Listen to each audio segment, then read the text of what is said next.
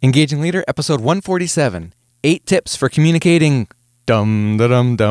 bad news to your workforce.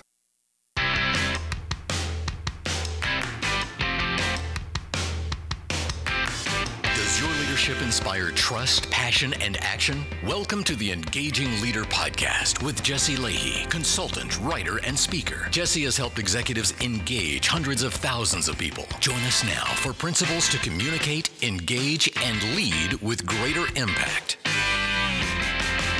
Welcome to the show, Engagers.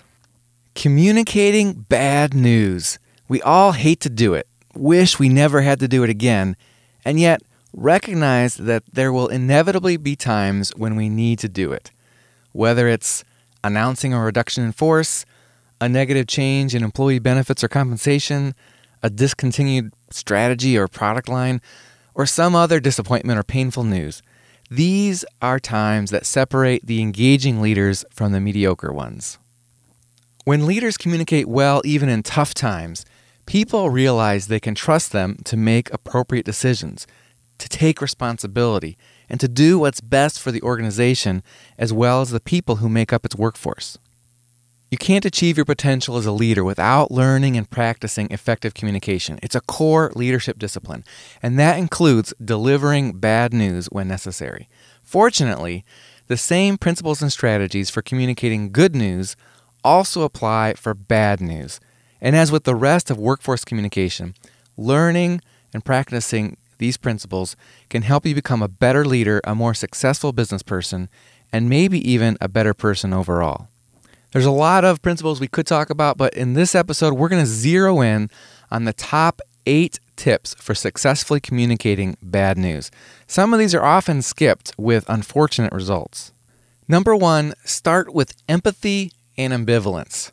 That might surprise some of you.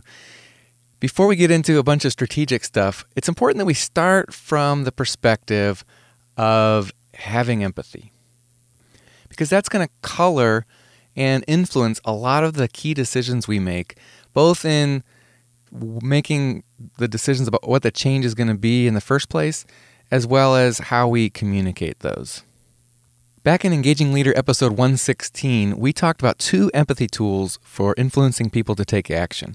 And we talked about these two tools being, number 1, empathetic perspective, and number 2, empathetic thinking. An empathetic perspective is the perspective we take as we're preparing for a communication or engagement.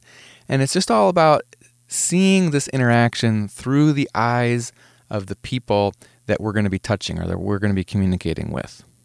So imagine ourselves in their shoes, waking up in their bed tomorrow morning in their position of life and receiving the news that we are about to deliver to them. How are they going to take it? How are they going to feel affected? What worries are they going to have? What assumptions are they going to make about our motives? That's empathetic perspective.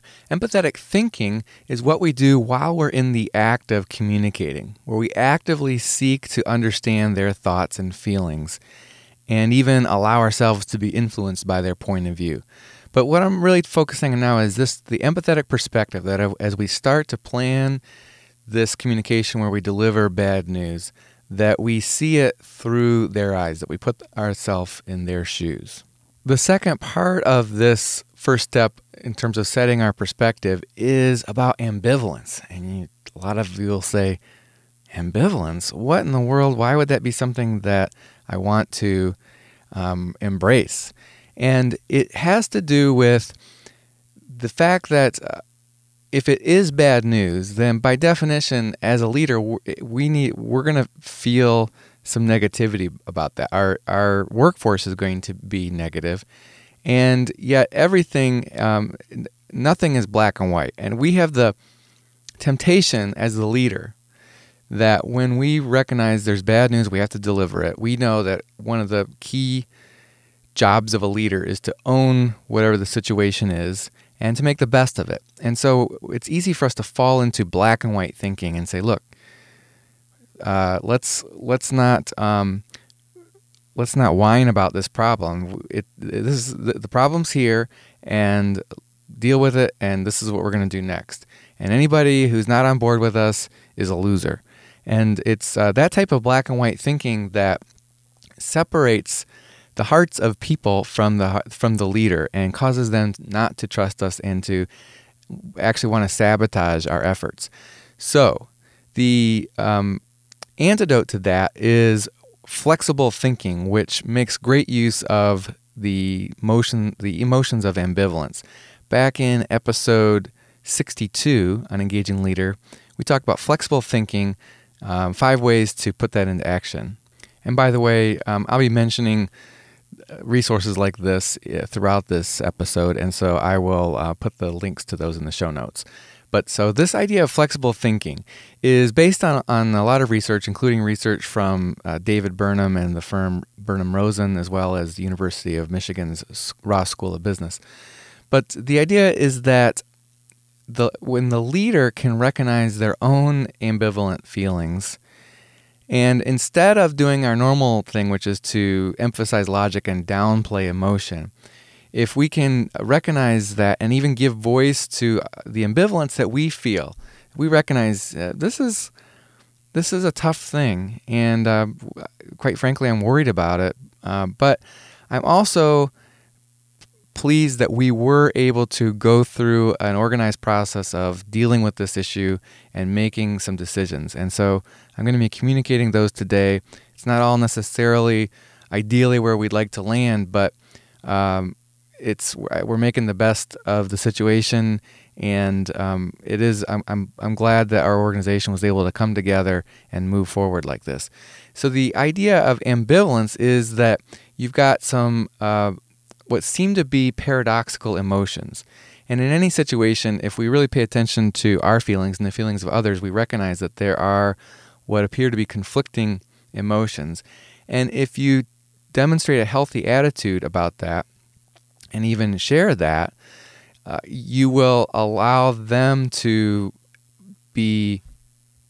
feel validated about their own conflicting emotions, and to respect you more as a human being, as a leader, to recognize that you're a real person and yet you're stepping up with courage in this tough moment. And what the research is the exciting part of the research is that when the leader demonstrates flexible thinking like that, with ambivalence sort of being the shortcut to activate it, it allows the team to be more creative. It doesn't just allow them, it actually sparks them to be more creative and make better decisions. The opposite, when we come across as everything is black and white, right and wrong, then we actually influence the team to make snap judgments, to get non-creative, not think outside the box, not take risks. And we're going to need them to be creative, to feel supported, and to be more thoughtful as they navigate these hard times that you're probably communicating in. So number 1 is start with empathy and ambivalence. Number 2 is prepare. If we just, a lot of times leaders focus on figuring out what the solution is going to be to the bad situation that we have, and then a lot of times those decisions get made kind of at the last minute, and then we have no choice but to run out the very next day and communicate that to employees. And we've taken no time to prepare a communication plan. We just shoot from the hip and go, or maybe we have a really quickly thrown together communication plan, but we haven't thoughtfully crafted the messages or vetted the messages. So what we recommend is what we call the 5M framework. And depending on how big of a change this is, this 5M framework could be an extensive process that you go through, or it could be a quick 10-minute exercise that you do. And the 5Ms just help you remember the things that you need to consider as part of your communication strategy. I talked in detail through these steps way back in Engaging Leader episode 3, called 5 Steps to Creating a Communication Plan. But let me just touch on these real briefly here. The first is mission. That's what's our business objectives here. And a lot of times when you're communicating bad news, the best you can hope for, the outcome that you're looking for, is that your average employee is going to say something like, well, I may not like it, but I can see why it needed to be done. So in other words, they're accepting the change. They're going to support your organization as best they can. They're not going to sabotage it. They're not going to gossip against it or say bad things in public. They're just going to go along with it. And so that's an okay outcome. That's a good mission to have.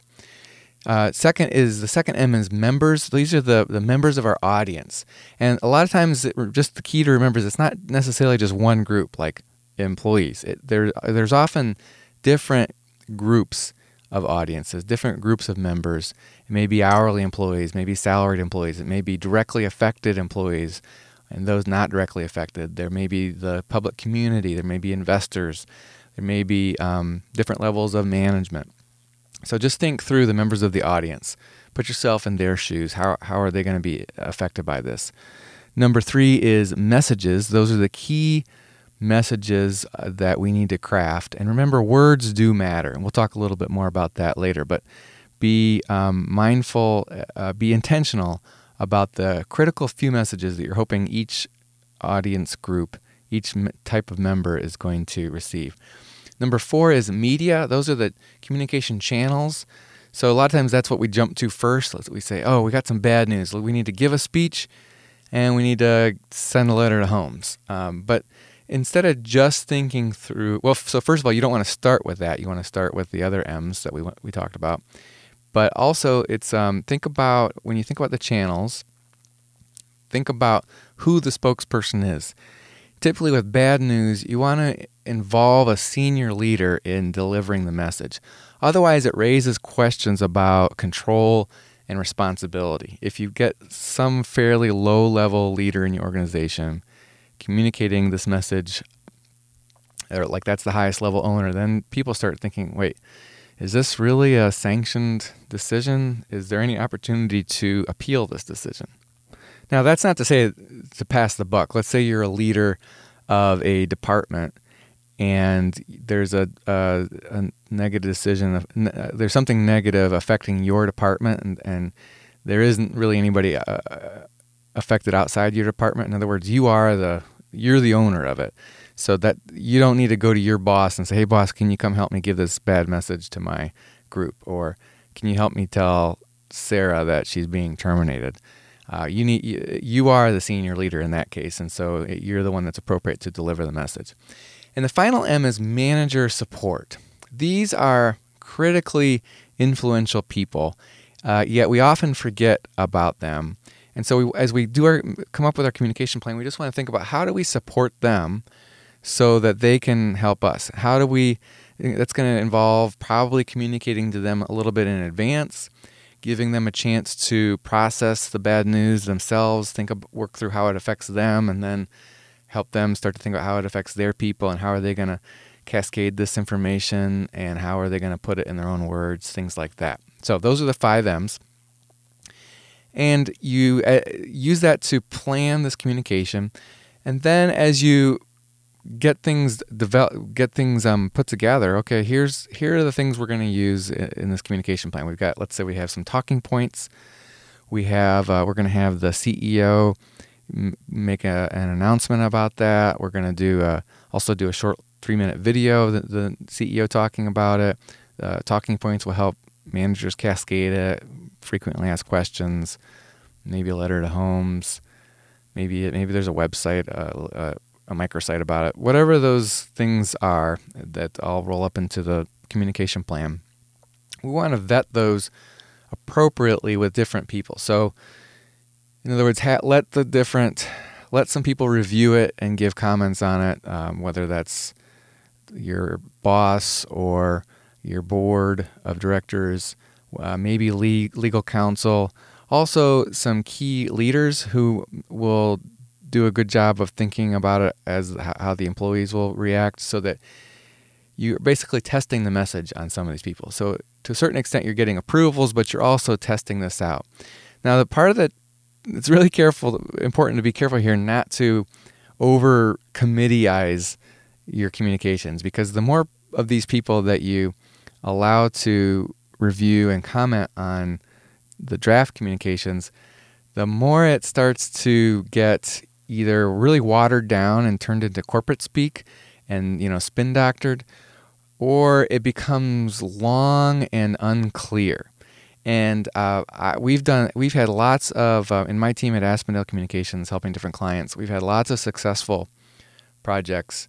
But a lot of times, if I go back and look, not necessarily lots of times, but there's certainly some where a year later, when I pick up what we did, and I look at it and I think, wow, this ended up being, it was clearly written by a committee. It sounds very corporate speak. I've also had, in fact, just maybe 6 months ago, I was working with a client in a meeting, and there was someone who, we were planning an upcoming negative communication, and somebody pulled out something that we had done 6 months prior to that and said, well, we need to do better than this, because this is just not clear. And we looked at it, and we definitely remembered how we got to that language, and how, yes, it went through all these legal reviews and so forth, and everybody kept adding to it. It got longer and more complex, because so you just need to sift through those comments and think about which ones really need to change what we're planning here. Maybe some of the things that are the caveats that are being added, or the additional details that are they're requesting that you address, maybe those need to go somewhere else, like in a supplemental Q&A or something like that, to help people just respond to the questions that come up. It doesn't all need to be in the announcement communications or the first wave or two of communications. So number 2 is to plan. Take an intentional process of planning through the communication, and I recommend the 5M framework. And again, I'll provide a link to that on our show notes. Number 3 is be timely. Timing should be a key part of your communication plan, and it's very important to essentially be first. If you wait until, let's say, some news about the bad thing that's going to happen, or the change, is leaked to a group of employees or leaked to the media, and then you're going to lose the opportunity to frame the whole issue appropriately for your workforce. Instead, their very first understanding of the issue is going to be framed by the outside media or by the rumor mill. Being late also causes you to end up being reactive. So instead of positioning the change appropriately and in a intentional, thoughtful manner, all you're doing is reacting to the questions that come. And that's a very weak position to be in. It's not helpful to your workforce. So be first with the information, and also be early enough so that whatever the bad news is, employees believe they have enough time to react properly to it. Let's say it's a change to their benefits. You need to give them a minimum of 60 days to figure out, number one, to mentally, psychologically absorb the information, and to make other changes if they need to. Maybe they need to change their doctor, for example, or they need to choose different benefits at their spouse's employer, something like that. And a lot of times, there are certain types of things we've seen where it was helpful to give 6 months advance notice. For example, we've had changes involving tobacco usage, whether you're allowed to smoke at work, or whether you're allowed to smoke at all without incurring additional costs in your benefits. That is a lot easier for people to swallow if you give them about 6 months. We've also experimented giving 12 months notice for that kind of change, and that seems to be overdoing it. It's like so far in advance that people almost don't even pay attention, and as it gets closer, they end up feeling surprised anyway. So 6 months, if you communicate something like that, and then remind them maybe once a month, until it actually takes effect. But a lot of times you don't have that far. 60 days often is the best you can do, and there's other kinds of changes where you can only give them a month notice. But on the flip side, I've just seen so many organizations where they procrastinate making decisions so long that there's just no time to properly communicate. And even if they make a decision and they're hoping to communicate it even only 3 weeks later, that's not a whole lot of time to put together a well-developed plan to tell people about, vet it appropriately, get different levels of leadership fully up to speed on it, get HR up to speed on it, and then communicate it early enough so that employees have enough time to react. So sometimes you don't have a choice, but as much as possible, get your decisions made and quit dragging those out so long, and leave yourself time in your overall project plan to communicate. It just a lot of times gets the short end of the shrift. So be timely. The next one is be clear and straightforward. Man, it's so easy to spend 5 minutes with blah, blah, blah and historical details and beating around the bush. And you just need to get to the point quicker. Be direct. And if you can't say it by the third sentence, at least say it in the first 5 minutes. What the bad news is. And when you do say the bad news, make sure that you're not spin doctoring, that you're not sugarcoating it. Because what that happens is people see through it, and then they don't believe the rest of what you're saying. Now, that doesn't mean that you aren't going to intentionally select a mental frame, that you're not going to provide strategic positioning on why this change is being made or why this bad thing is happening and what we're going to do about it next and so forth. You do want to think about that, but just make sure that what you're presenting is a legitimate view of the situation. Spin doctoring is essentially lying, and we've all seen leaders that basically lie about the situation. A famous example of that, not necessarily lying, but definitely spin doctoring and not coming across as genuine, was Tony Hayward when he was CEO of BP back in the oil spill around 2010. And when he was giving the public updates, he just was coming across as putting too much of a rosy picture on things that did not truly reflect reality. And of course, there was a big negative reaction to that, and he ended up losing his job. So stay laser focused on what the specific issue is, and as we'll get into it, explain why it's the why and how of it. And don't chase rabbit trails unless they're legitimate questions from the audience. A lot of times that's just the leader basically following a distraction or a digression that they feel more comfortable talking about, and not sticking to what the workforce actually cares about. When you do that, it just helps. It makes it more difficult for people to digest what's going on. So be clear, be straightforward, be direct, get to the point, and don't spin or sugarcoat it. Number 6 of the 8 is explain the why and how about the decision being made. So you definitely explain why we're making this decision. You don't have to go into super detail, but make sure they understand that this isn't arbitrary, that there is a business reason for this happening. And then also explain how the decision was made. Studies show that people are willing to accept an unfavorable outcome if they believe that the decision-making process was sound. So you want to talk about what were the steps in the decision-making process, who were the types of people that were involved, and what data was it based on.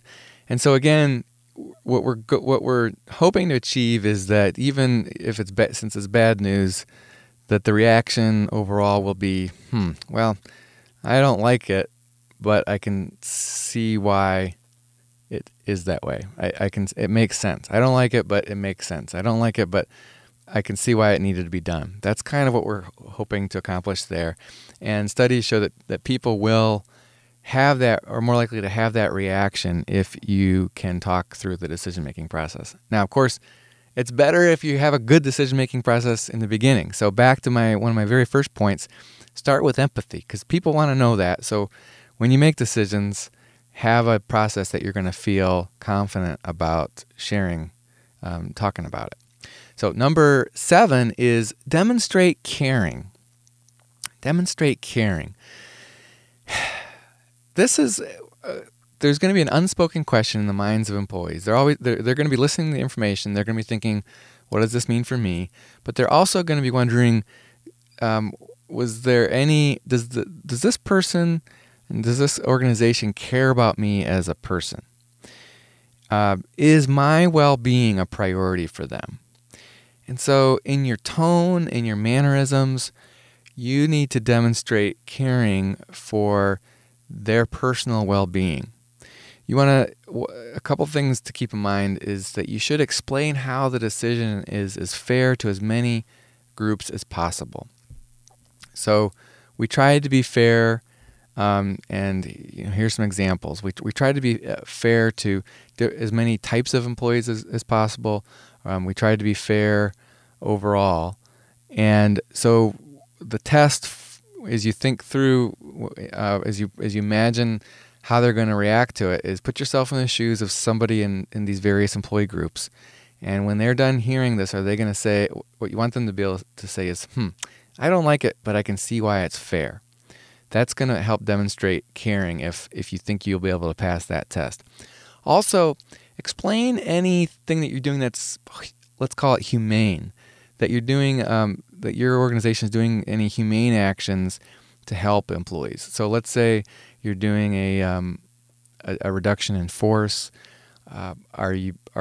You're taking extra steps to notify people extra early, or to provide some kind of outplacement assistance or severance packages or things like that to help them move on with their next step in life. Okay, I think I got my numbers mixed up. That was number 6. I think I called it number 7. Number 7 is listen. So whether it's a written communication or you're the one that's delivering it in person, at some point you want to, with the group that you're leading, give them a chance to vent, to share their feelings. And if they're not sharing, then you need to ask them, what do you think about that? How are you feeling right now? And you're going to just plan to hear some negativity, and that's okay. You need to allow them to express their frustration, their anger, their surprise. And that's, frankly, it's part of your job as a leader to absorb some of that, to take in some of that. And you don't have to be defensive about it, but it's like you're a parent and the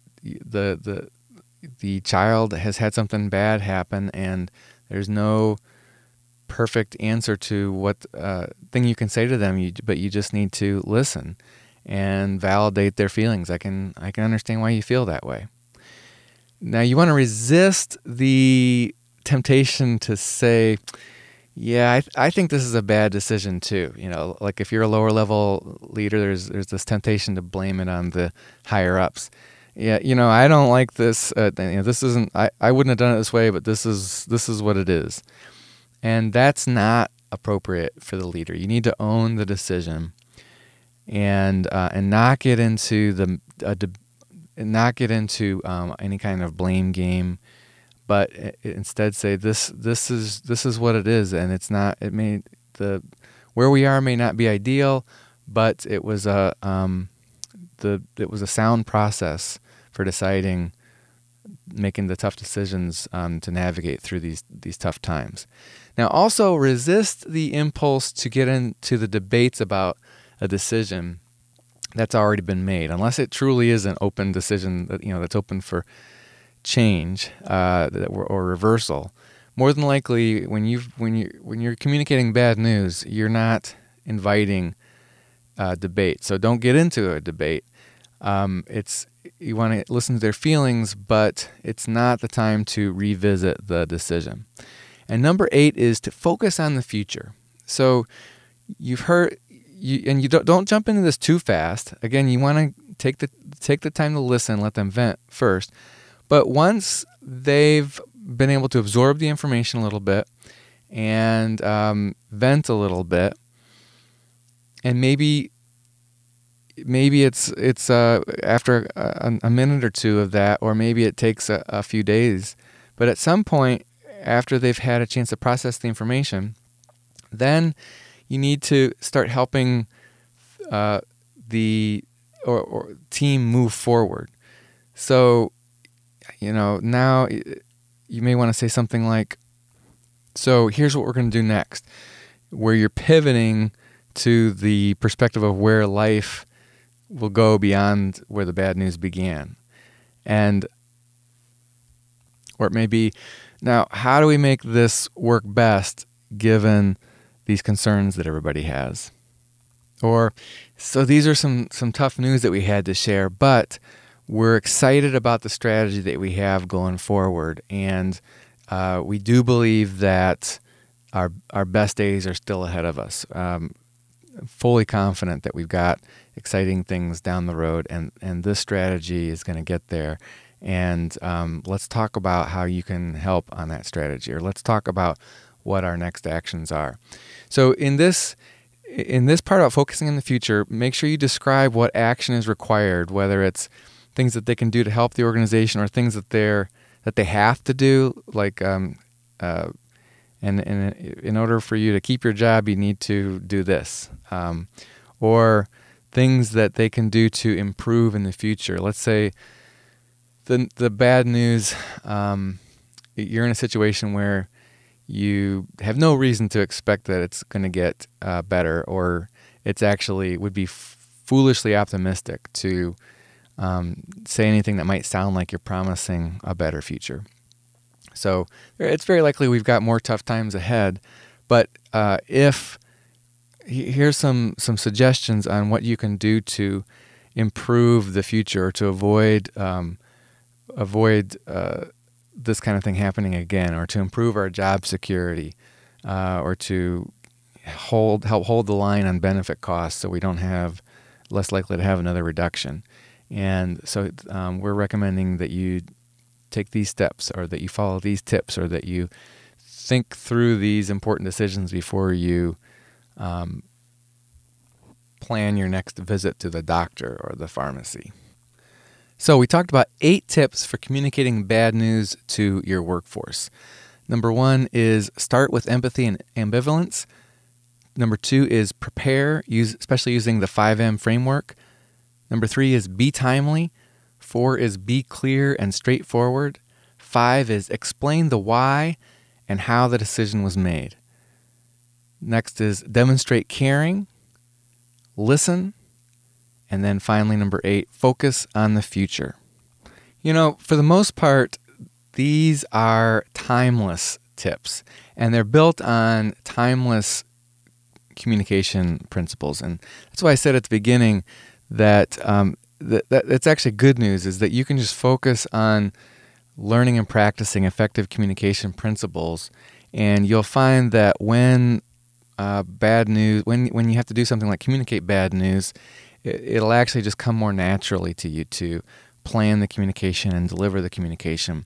And these 8 tips can be a good checklist, but you don't necessarily have to memorize them, and that's a good thing.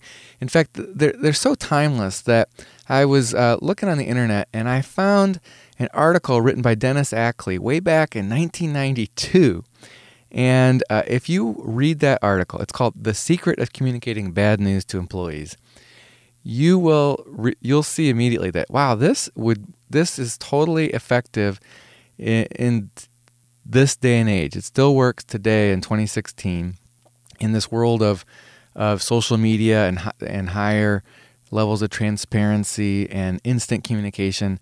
Those principles are still true. In fact, they're even more true. You'll see that the things that Dennis is talking about, they sound a lot like a lot of what I say today, I should say, echoes what he said way back in 92, except they're even more true because of the speed of communication, of social media, of transparency, things like that. So I'll put a link in our show notes to that article too, as well as to some other good articles that I found on HBR and Forbes about delivering bad news to your employees.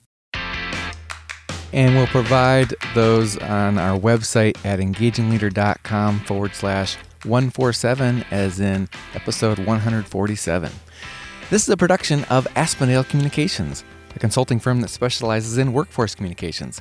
My colleagues and I partner with mid-size and large employers to attract top talent, engage employees, and deliver superior business results in several areas, including talent management, workforce health engagement, benefits and compensation, business transformation, and more. Find us at AspendaleCommunications.com. Our thanks to Monica Harrison, our producer, Tom Hitchcock, our programming director, Cecily Leahy, our web intern, Rick Tarrant, our announcer, and Max Brody, who composed our theme music. Until next time, remember, in the 21st century, the real movers and shakers aren't just leaders, they're engagers.